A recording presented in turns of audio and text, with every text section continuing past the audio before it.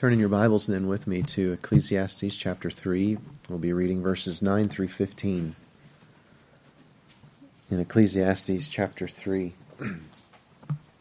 As we continue our look here, and God continues to prompt us down this path in this book that is and can be a great struggle to work your way through. But we want to speak to you today once again from it and pray that God again would bless His Word for His honor and His glory, for our edification, for our improvement, that we would come face to face with a fact of life that we all perhaps know, but perhaps don't carry with us as we ought. So as Solomon has told us already, I'll not have anything new to share in the sense that it's never been known or that is something that no one has ever thought of before, but perhaps it'll be something that we need to be reminded of again in our life here today. So read with me after this wonderful passage, these familiar verses in the first 8 verses of chapter 3, speaking of a time for all things that we spoke upon last week. Solomon now turns and in verse 9 returns again to the question at hand. What gain has the worker from his toil? I have seen the business that God has given to the children of man to be busy with. He has made everything beautiful or appropriate in the Hebrew in its time. Also, He has put eternity into man's heart, yet so that he cannot find out what God has done from the beginning to the end. I perceive that there is nothing better for them than to be joyful and to do good as long as they live. Also, that everyone should eat and drink and take pleasure in all his toil. This is God's gift to man. I perceive that whatever God does endures forever. Nothing can be added to it, nor anything taken from it. God has done it, so that people fear before Him. That which is, already has been. That which is to be, already has been. And God seeks what has been driven away. That's a tricky last phrase that we want to just take a moment this morning and speak to. God seeks what has been driven away. The Hebrew is very difficult. Many translate this in a variety of different ways. The closest sense that I can come from the study that I have done is that God seeks what has been past, what has been before. God seeks that. God looks to that.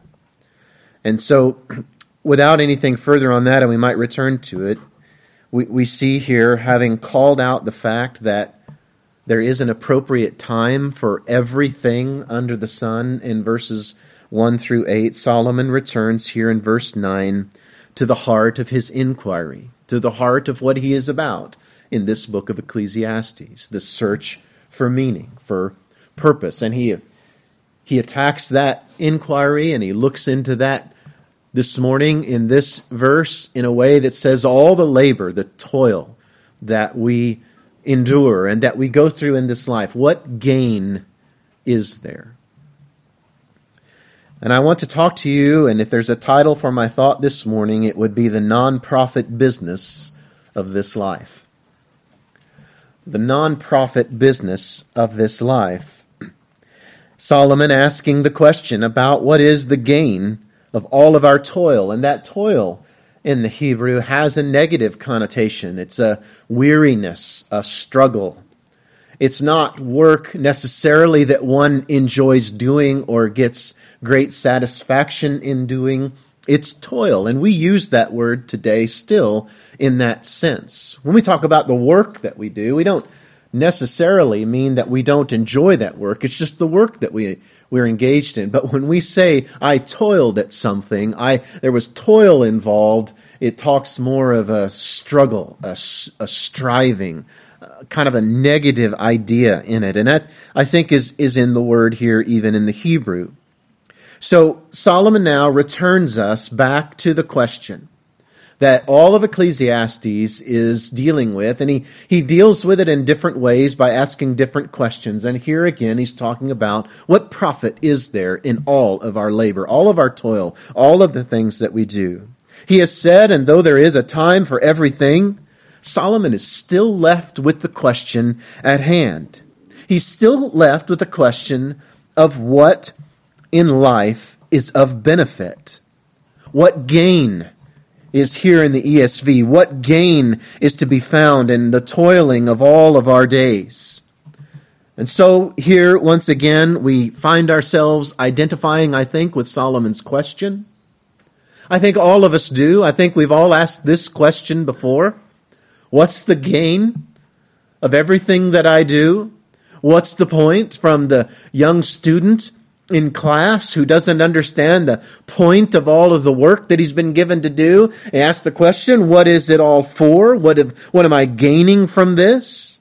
To the one who is in the workforce and goes to work every day and ultimately at some point in their life they say, I come to work and I do all this work and I go home and I come back and there's all this work left to do. What is the gain? What is that is left? That's the question here that we are dealing with. And we toil and we labor and we wonder at the end of it, what is the gain? What do I have for all of that effort? Have you ever asked that question? What do I have to show for all of my work? All of the toil? What product do I have left to me?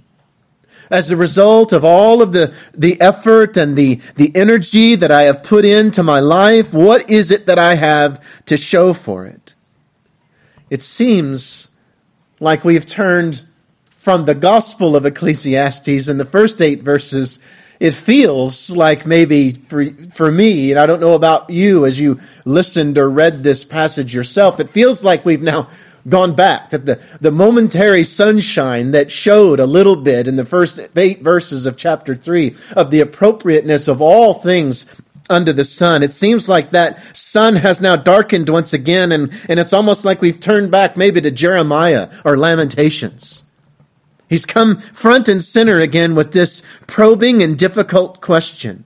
One might wonder about the stability of Solomon's frame of mind, his emotional and his intellectual stability. He seems to ping-pong back and forth from hints of goodness, hints of things that are better than others, hints of, no, there is hope, there is meaning to life, to what feels like the majority of it, though, that he is throwing his hands up in despair and asking these difficult questions. And again, we might wonder about where Solomon's emotional and intellectual well-being was. He spends a great deal of time in these 12 chapters of Ecclesiastes lamenting the vanity of this life under the sun, but then he tosses in these moments, these short ideas of things again that are better, even things that are good.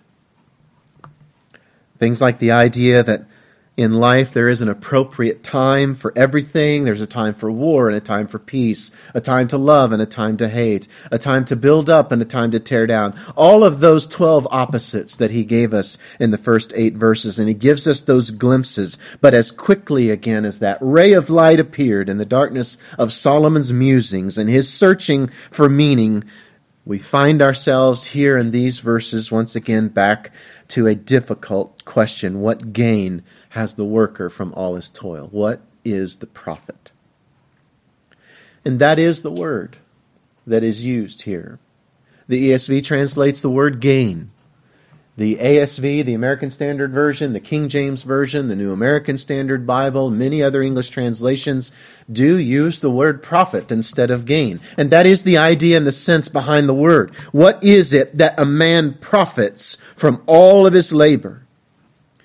Now, a profit The profit at a company is what is left to that company after paying all of their expenses, after paying all of their employees, after paying for all of their equipment, after paying for their building, after paying for everything and their taxes and all of the outflowing things that go out the door. The profit of a business is what is left. So Solomon then is asking, what does a man have left over from all of his labor? What does he have left to himself that is his to show for all that he has done? The answer is rhetorical. The answer is nothing. That is the answer. When he says, and he's asking this question, what profit? The question is, again, what does one have that is left to him to hold on to have, to hold, to be in possession of forever after all of his labor under the sun? What is it that is his, that he has earned in this world and in this life? What is it that's profit? What's left over for him to have? That's his to always have. And of course we know the answer. The answer is nothing. And that is an idea that might bring some to despair. And I want you to stay with me for just a little while as we look at this. Because the answer, again, as we said, it's nothing. I want to point out here once again that this is a probing question which many refuse to ask because of the sobering reality of this answer. We don't want to deal with the fact that there is no profit left to us as a result of our labor here. That there is no earthly good, there's no earthly wealth that then becomes ours, that is profit. And after we've paid all that we have to pay, we're left with it. And that it then is ours. This is a difficult question many refuse to consider. Many people refuse to read Ecclesiastes until they come to the reality on their own through circumstances of life or through some other struggle or through just the human experience on this side of eternity. They turn to Ecclesiastes. The questions that Solomon asks rings true for their own heart. They're questions that they themselves have been asking, but far too many people are ignoring this question. What profit? What's left to me after all the effort that I expend in this life? What is left to me in this life? And the answer is nothing. When you came into this world under the sun, and please bear in mind that is what Solomon is talking about. Life here on this side of eternity. When you came into this world, when God gave you life in your mother's womb, and he knitted you together like the psalmist said, when he gave you life and spoke you into existence and brought you forth into the world, when you came into this world, you brought nothing with you, not a thing. Your hands were empty. You had nothing that was yours, nothing that you had earned. Life itself was not something you had obtained. It was something that was given to you.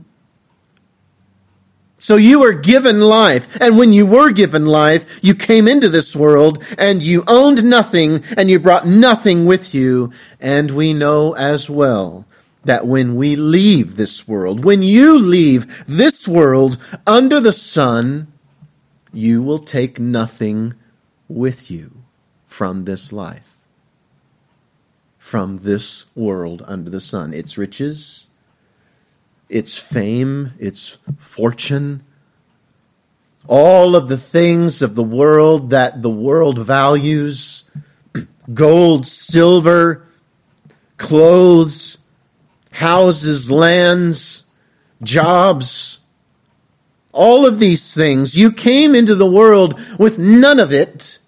You're going to spend your life and you're going to labor and you're going to toil under the sun, and there are going to be some days when that sun is at high noon, beating down upon you, causing you great toil and great struggle. There are going to be times in your life when there's no sun at all, it feels, and the darkness is just enveloping you and your whole life, and you're going to be laboring all the while, and you're going to go through it day after day after day, and you're going to leave this world, and you're going to leave this world with exactly the same amount of things that you came into this world with. None of it. So what is the profit?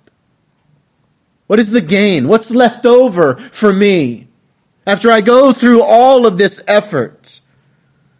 Well, the answer is nothing. So then, when we think of profit, and we continue to think in financial terms, your income statement showing the earthly profit that you made in this life, it's going to show zero. It's going to show zero because you don't take any of it with you. You labored, you toiled, you strove. Maybe you were wonderfully successful. But your income statement is going to show zero from the labors, the wealth, the profit of this world. I don't care how diligently you worked, how early maybe you got up each day, how many hours per week you put in at the office, how connected you may be to other people with worldly wealth. Maybe you were born, as some say, with a silver spoon in your mouth. I don't care how smart you are. You're going to leave this world with the exact same amount of worldly possessions as you entered it with, zero. And so Solomon asks the question, then why do we labor? What is the gain? What is the profit? Refusing to acknowledge the truth of what I've said. And it's not true because I said it. It's true because the Word of God says it. And it's just true because it's true. Refusing to acknowledge the truth of what we have just said, that you will leave this world with none of the world's riches, that you will leave this life and there'll be no profit for you from the life under the sun. Refusing to acknowledge this truth leaves people living in a fantasy land. A make-believe world in their own minds. But it is no more possible for us to leave this life with a single one of our earthly possessions than it is for Mary Poppins to fly away with her umbrella, or the Wicked Witch to fly away on her broom. To leave this world, to think that you can leave this world with an ounce of the world's riches, the world's things. To think that is to live in a fantasy land. As children, maybe we believed some of those fairy tales, that maybe that's possible. But as adults, we realize they call them fairy tales for a reason. They're just made up stories. They're not real. You want to know one of the biggest challenges we have in our day today, in our lives, in our time in which we live in 2022, is people don't want to deal with what is real. They don't want to deal with it. They don't want to deal with this difficult question.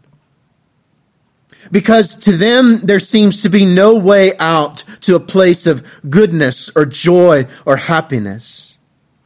But to believe that there is profit for me in the things of this world, again, it is to believe a fairy tale. Now, before you turn away in helpless despair and quit your job and give up on this life altogether because you think you understand what I'm saying, or before you turn me off thinking that I'm just another one of those stereotypical negative preachers and there's no sense in listening to me anymore, I would ask you to just consider with me just a little longer some of the things that Solomon says here. I don't want you to walk away in despair. I don't think Solomon ends there.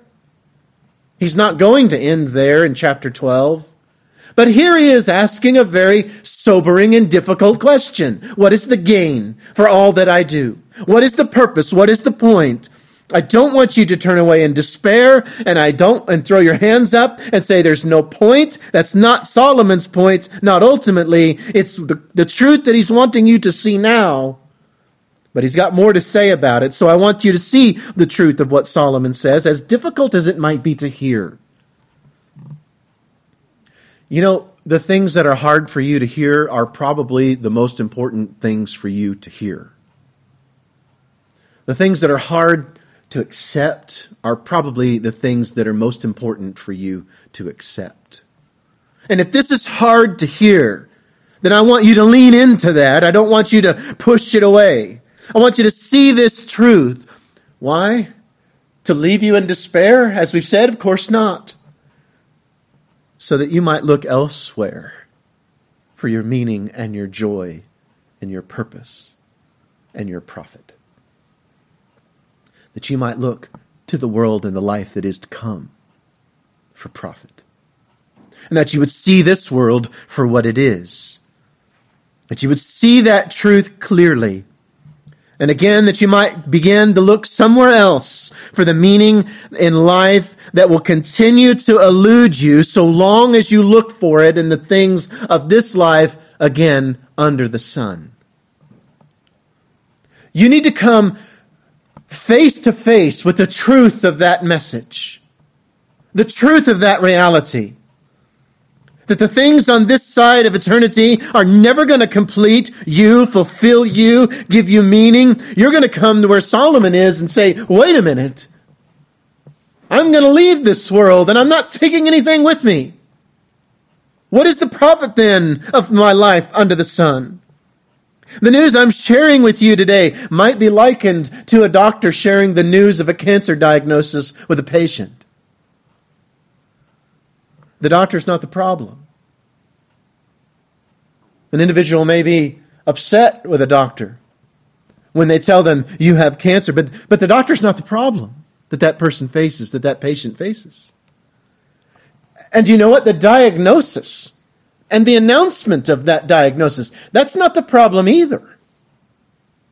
That's not what is really facing the patient and what the truth that they really need to face. The problem the patient faces is cancer. In a similar way, Solomon is not the problem you face here. You can turn him off. You cannot read what he has to say. You can ignore what the Scripture says about life. And you can turn your face somewhere else. You can ignore Solomon, but again, he's not the problem you're facing.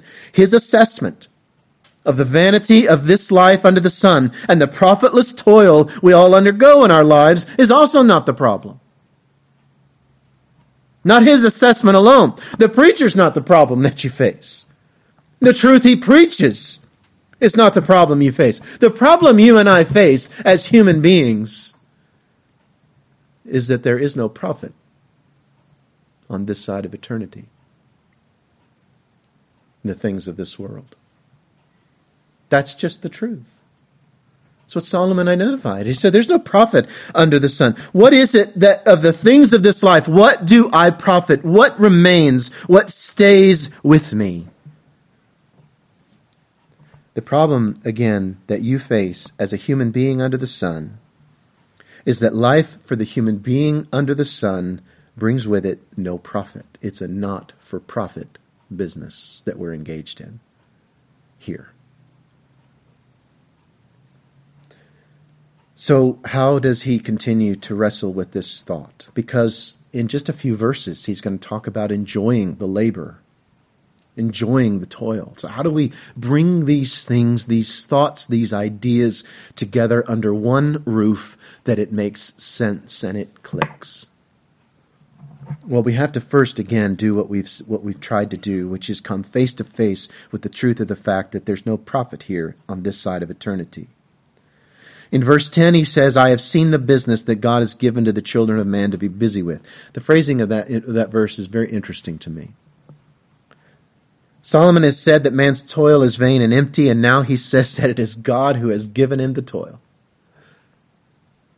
He says here, I have seen the business that God has given to the children of man to be busy with. And he's already said that that toil, that business, that labor is without profit.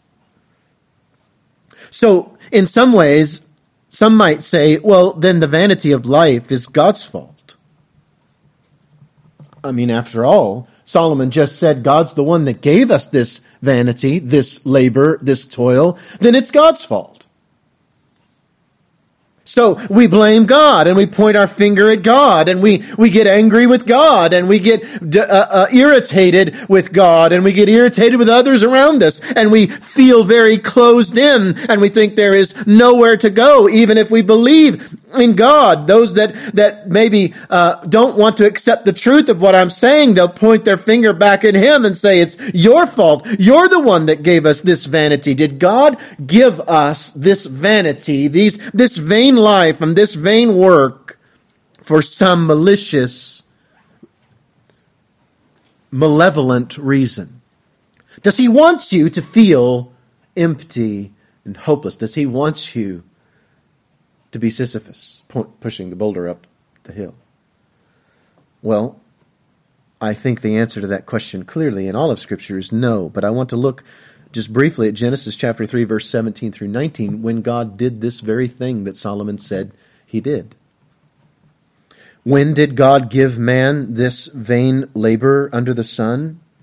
Well, Genesis chapter 3, 17 through 19, God said to Adam, because you have listened to the voice of your wife and have eaten of the tree of which I commanded you, you shall not eat of it. Cursed is the ground because of you. In pain you shall eat of it all the days of your life. Thorns and thistles it shall bring forth for you, and you shall eat the plants of the field. By the sweat of your face you shall eat bread till you return to the ground, for out of it you were taken, for you are dust, and to dust you shall return. So you see, number one, Solomon's words are true. It was God. It is God who gave us this labor, this task, this life under the sun, this laboring in a vain and empty world. But you must remember, we must all remember, that it was man's disobedience that brought that judgment. And it was a judgment that man brought upon himself. The emptiness of this life, it's not God's fault. It's not God's fault. It's ours. It's Adam's in the original fall of man from the single command that God had given him, don't eat of the tree of the fruit of the knowledge of good and evil. He disobeyed God. And I know in our world today, this idea of disobeying authority is championed and it is applauded and it is thought to be just the greatest thing in the world, to disobey and to rebel against authority. But I want to tell you that the reason that the life that we live and the toil that we live and the reason that there's no profit here is because of our disobedience to God. That's why. We fell from His law. He is God. We are His creation. He said, you are going to toil now by the sweat of your brow. You are going to bring forth food and you'll eat of it. This is why, by the way, you pull the weeds in the garden and the weeds just come back. This is why you and I, seemingly in our lives, often have to do the same things over and over and over again. The same laborious, toiling work just to continue to get by in this life. And at the end of it, we ask the question, what profit am I going to have? What's going to be left to me when all is said and done of all that I do in this world and in this life? How much of my bank account am I going to be able to take with me when I close my eyes in death? How many of my friends am I going to be able to take with me through that gate called death that will walk with me into whatever comes next? How much of what I've gained here? How much of the things that I put into my bag of worldly riches and worldly wealth and things that matter to me here, how much of that, how big is that bag going to be? How full will it be when I leave this life and go to the next? And the answer is, it will be absolutely empty. And by the way, you won't even have the bag. Be nothing. So when we see the truth of that and the labor of that, and we realize that it was God who then sentenced it, and by the way, God just cast judgment on the truth of the matter, you've disobeyed, and as I told you, you are now separated. And that's what death is. And that separation from God, that death from God, is what makes life vain. That's what makes life vain. That's what makes life here under the sun empty. This is why labor in this life is vain, because it's going to end. And we all know that. And as we've already said, you will take nothing from this world with you when you leave it. This is a not-for-profit business that we're dealing with in this life. You'll have nothing. It'll be zero. So, as you face the truth of the vanity and the toil of this life, don't forget what caused it. And who's responsible for it? And if you say, well, it wasn't me that ate of the tree, why am I being held responsible for what somebody else did? I'd simply ask you to consider your life and consider the sin that you yourself have committed against God. Remember that it is death that makes everything in this life under the sun vain.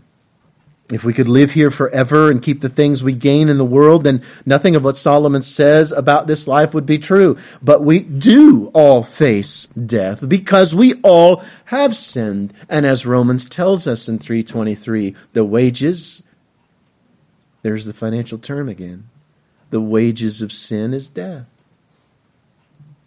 Separation from God. So I beg you not to blame God or to be bitter against Him. Yes, it's true, He gave us the business of working under the sun when He knew and He knows that nothing that we gain here will be taken with us, but it was us, you and me, who made that labor vain. Before their sin, Adam and Eve labored in the garden, and for a time, that labor was not empty and vain because death was not yet in the world, and so they tended to the garden, and there was profit to be found in it. But once sin came in a sense then, when sin came into the world, in a sense, everything died.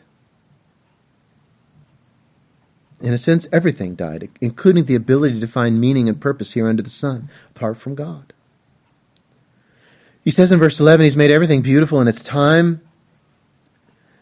Even though if I looked at our labor, at our labor alone, the things that we do, it's vain and empty when done at the right time, as Solomon has already laid out for us in the first 8 verses.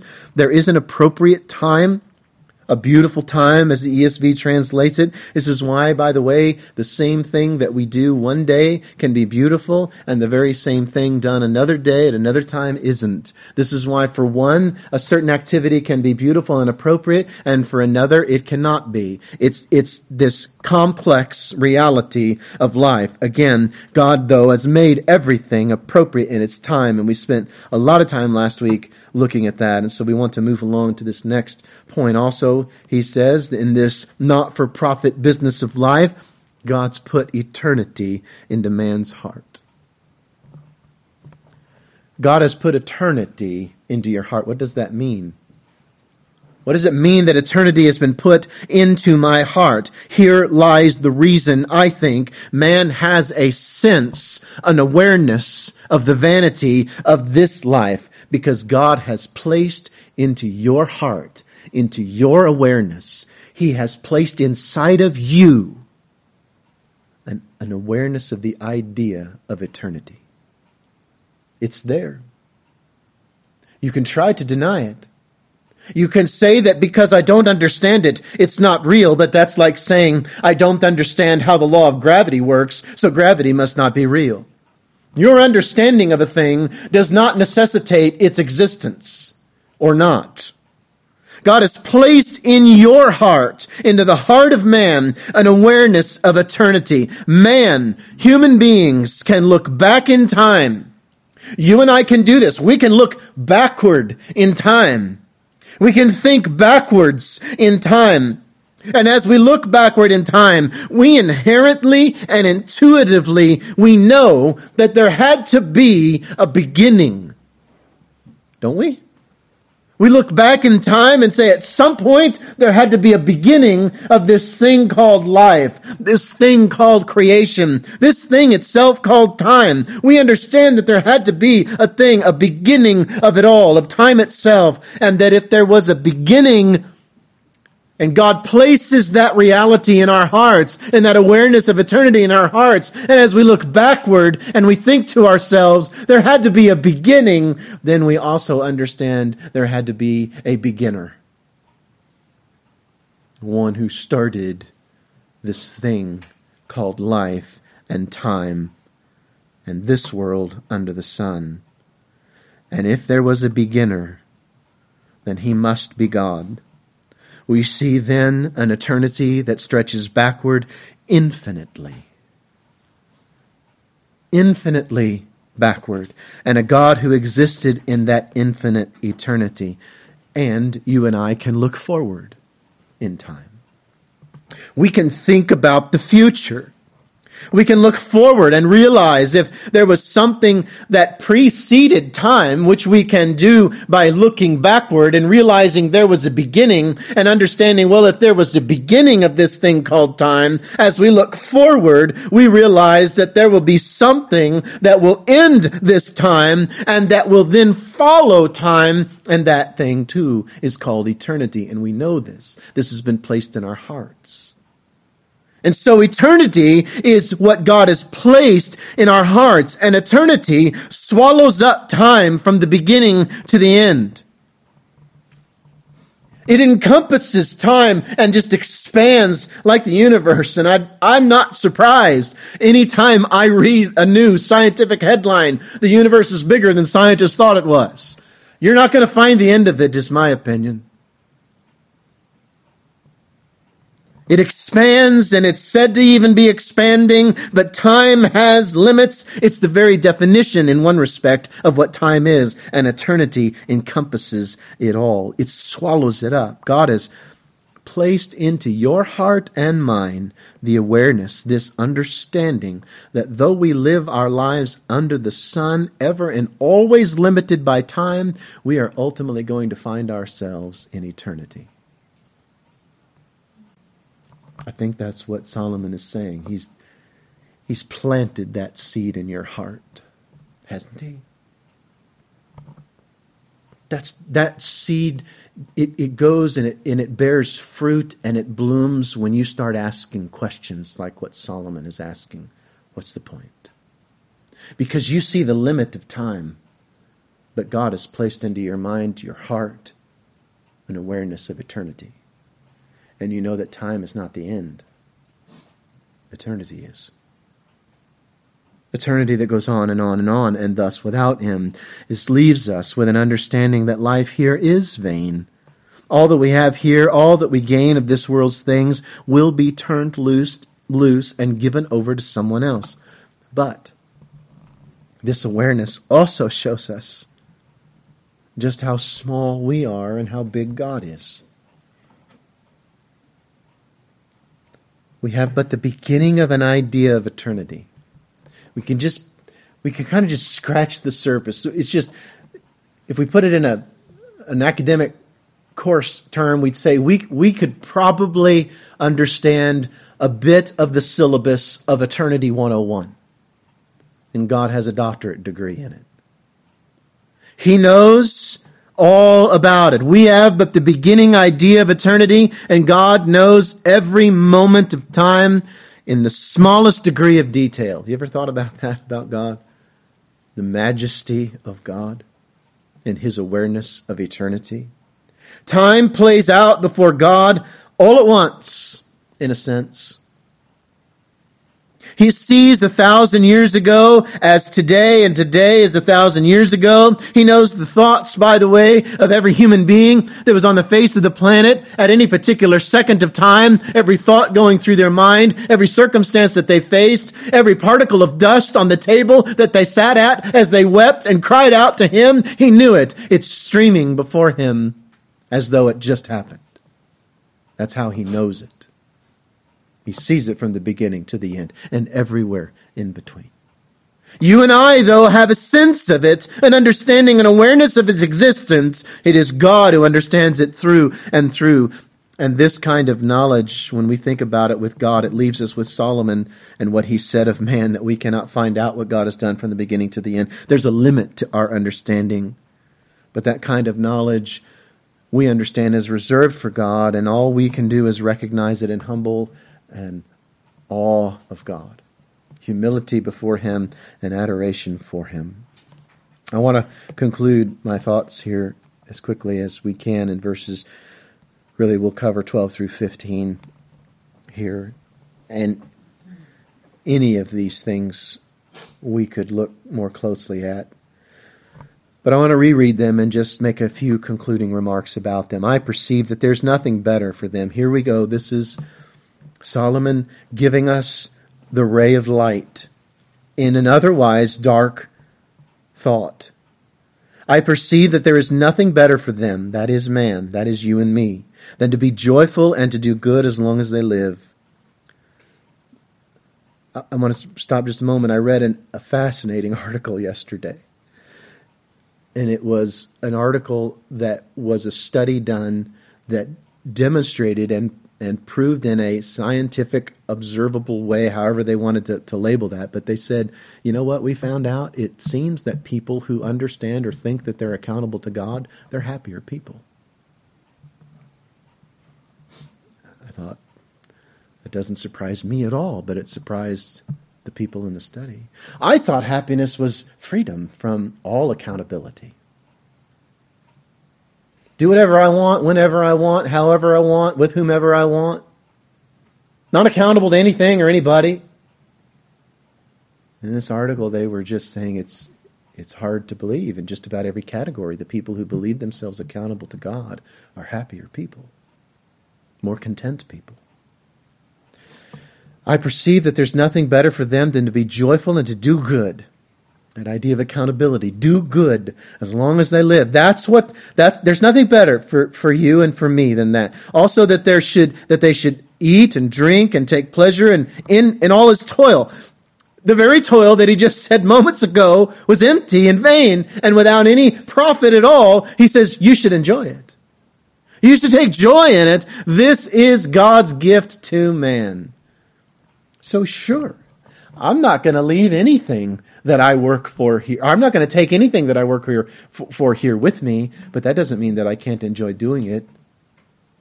Take joy from it in God to say, thank you for this day, this time, this opportunity, knowing that eternity is in my heart and it is to you that I am going, and I don't look to these things for my meaning and purpose. He goes on, I perceive that whatever God does endures forever. Nothing can be added to it, nor anything taken from it. God has done it, so that people fear before him. That which is already has been. That which is to be already has been. So there's nothing out there in the future that hasn't already been. And God seeks what has been driven away. Again, this idea, he seeks what is past. It's all the same. And we've all heard that history repeats itself. That's what's going on here to a degree. There is a vast difference here between labor that is temporary and focused on the temporary, focused on life under the sun, and labor that is focused on eternity. God's labor, God's desire, his will is the same as it has always been. And I will be concluding my remarks here very shortly, but I do want you to tune in, if you can, and listen to these verses and what God, I think, is telling us in them. Because this is a big idea that he closes with in these particular verses. God's labor, again, his work, his desire, it's the same as it's always been. Time does not impact it. The passage of time does not change God's nature, his character, his will, his desire, his love, his hatred. No matter where you are on the timeline of creation from beginning to end, no matter where we are on that timeline, God's will and God's desire for you and for me is exactly the same. Time doesn't change what he wants from man. God wants the same thing from you that he wanted from Abraham, that he wanted from Adam and Seth, that he wanted from Ruth, that he wanted from Joshua and Moses, that he wanted from Peter and John. God's desire, God's want, God's desire for you and what he desires from you does not change, no matter how long time may go on, no matter how long you may live, no matter what time in your life you may be at. God wants the same thing from you today as he has always wanted from man in the past. There's nothing new under the sun, including what God wants from you. That's an important idea. This is a big idea, I think, bigger even than I'm fully comprehending and thinking about. But you know what? Abraham, the patriarch, could never do what I was privileged to do one time, fly on an airplane and go to Liberia and preach the gospel. But you know what else? I can never go back in time, and I can never follow God on a march on Jericho with Joshua. I can never do that. Abraham could not do what I've been privileged to do in flying on an airplane and going to preach the gospel. I can never march with Joshua to take the promised land that God had promised to Israel. But you know what? Flying on an airplane to Liberia and marching on Jericho is never and is not what God wants from man. Those are just the manifestations of what God wants from man. His obedience, his love, his devotion, his commitment. God does not seek these things, these outward acts of service. He seeks what motivates those acts of service. A heart that desires to honor him, obey him, love him, looks at this life and sees that this is a not-for-profit business. So I shouldn't be looking to make a profit here from this world. I should be looking to the next. And is that not what Jesus said when he said, don't build up and don't heap up for yourselves treasures on earth where moth and rust corrupt and thieves break in and steal, but instead, Jesus, by the way, pausing momentarily, didn't tell us not to lay up treasures. He told us not to lay them up here. He said quite the opposite. Lay up those treasures in heaven. Put those things in your life that will be treasures in heaven and in eternity, because all of the treasures of this life are vain and empty. And this is what God requires of us. A heart that longs to serve him in that way and see this life in that way. So anyone, by the way, who desires to please God, at least this is how it was for me as it came to me as I was studying and preparing. This is cause for joy. This is cause when Solomon said earlier there's a time to dance. I think this is one of those times. Spiritually, it's time to dance when we understand that God wants the same thing from you and me as he's wanted from all others who have ever followed him and ever will. He wants the same thing. Perhaps in no other thing is the saying, the more things change, the more they stay the same, more applicable than with the following and the serving of God Almighty. You and I have to do the same thing that everyone else has done who did so. If we are to follow him, we're going to have to believe him. We're going to have to trust him. We're going to have to obey him. And we're going to have to give him our hearts. And we're going to do that, and then we're going to have an avenue, an understanding, an awareness. You know what? Because this life is not for profit, it has no impact on our happiness and our contentment. Because our happiness and contentment is not locked up in this life, but it is stored up in heaven with God in eternity. This is the entire reason that we serve the Lord, because we've given him our heart, and God wants us to understand that. And then he says here, as he closed, that which is already has been, that which is already has been, and God seeks what has been driven away. And before that he said in verse 14 at the close of it, he's done all that so that people fear before him. so that people fear before him. This is why you have to come face to face with the truth of this message. This life is already vain and empty. Just because you don't recognize it, acknowledge it, or believe it doesn't make it not so. God has said otherwise. Recognizing that should drive you to a fear and reverence for God. And then that fear and reverence for God will allow you to enjoy even the things of this life because you know that they're not for profit. You take part in them with joy as God gives you and allows you, and you do so knowing that the profit is not on this side, but it's on the next. Always remember that this life, by the way, this thought is registered with us last week in our study, and it's just continued to go with me. This life that we're now living is just the first sentence of your story. Your life, if you know the Lord, is going to go on forever with him in heaven. And there will be countless pages to be written about that life. The life that's written here is going to say one of two things, one of two sentences. He repented and believed and came to know the Lord and began his life in heaven for all of eternity. Or it'll read, he rejected and denied and entered into eternal death and destruction and separation. And then the story will really begin. Then what happens thereafter is the story. So what is the first sentence of your life going to be? I pray that it is the first and not the last.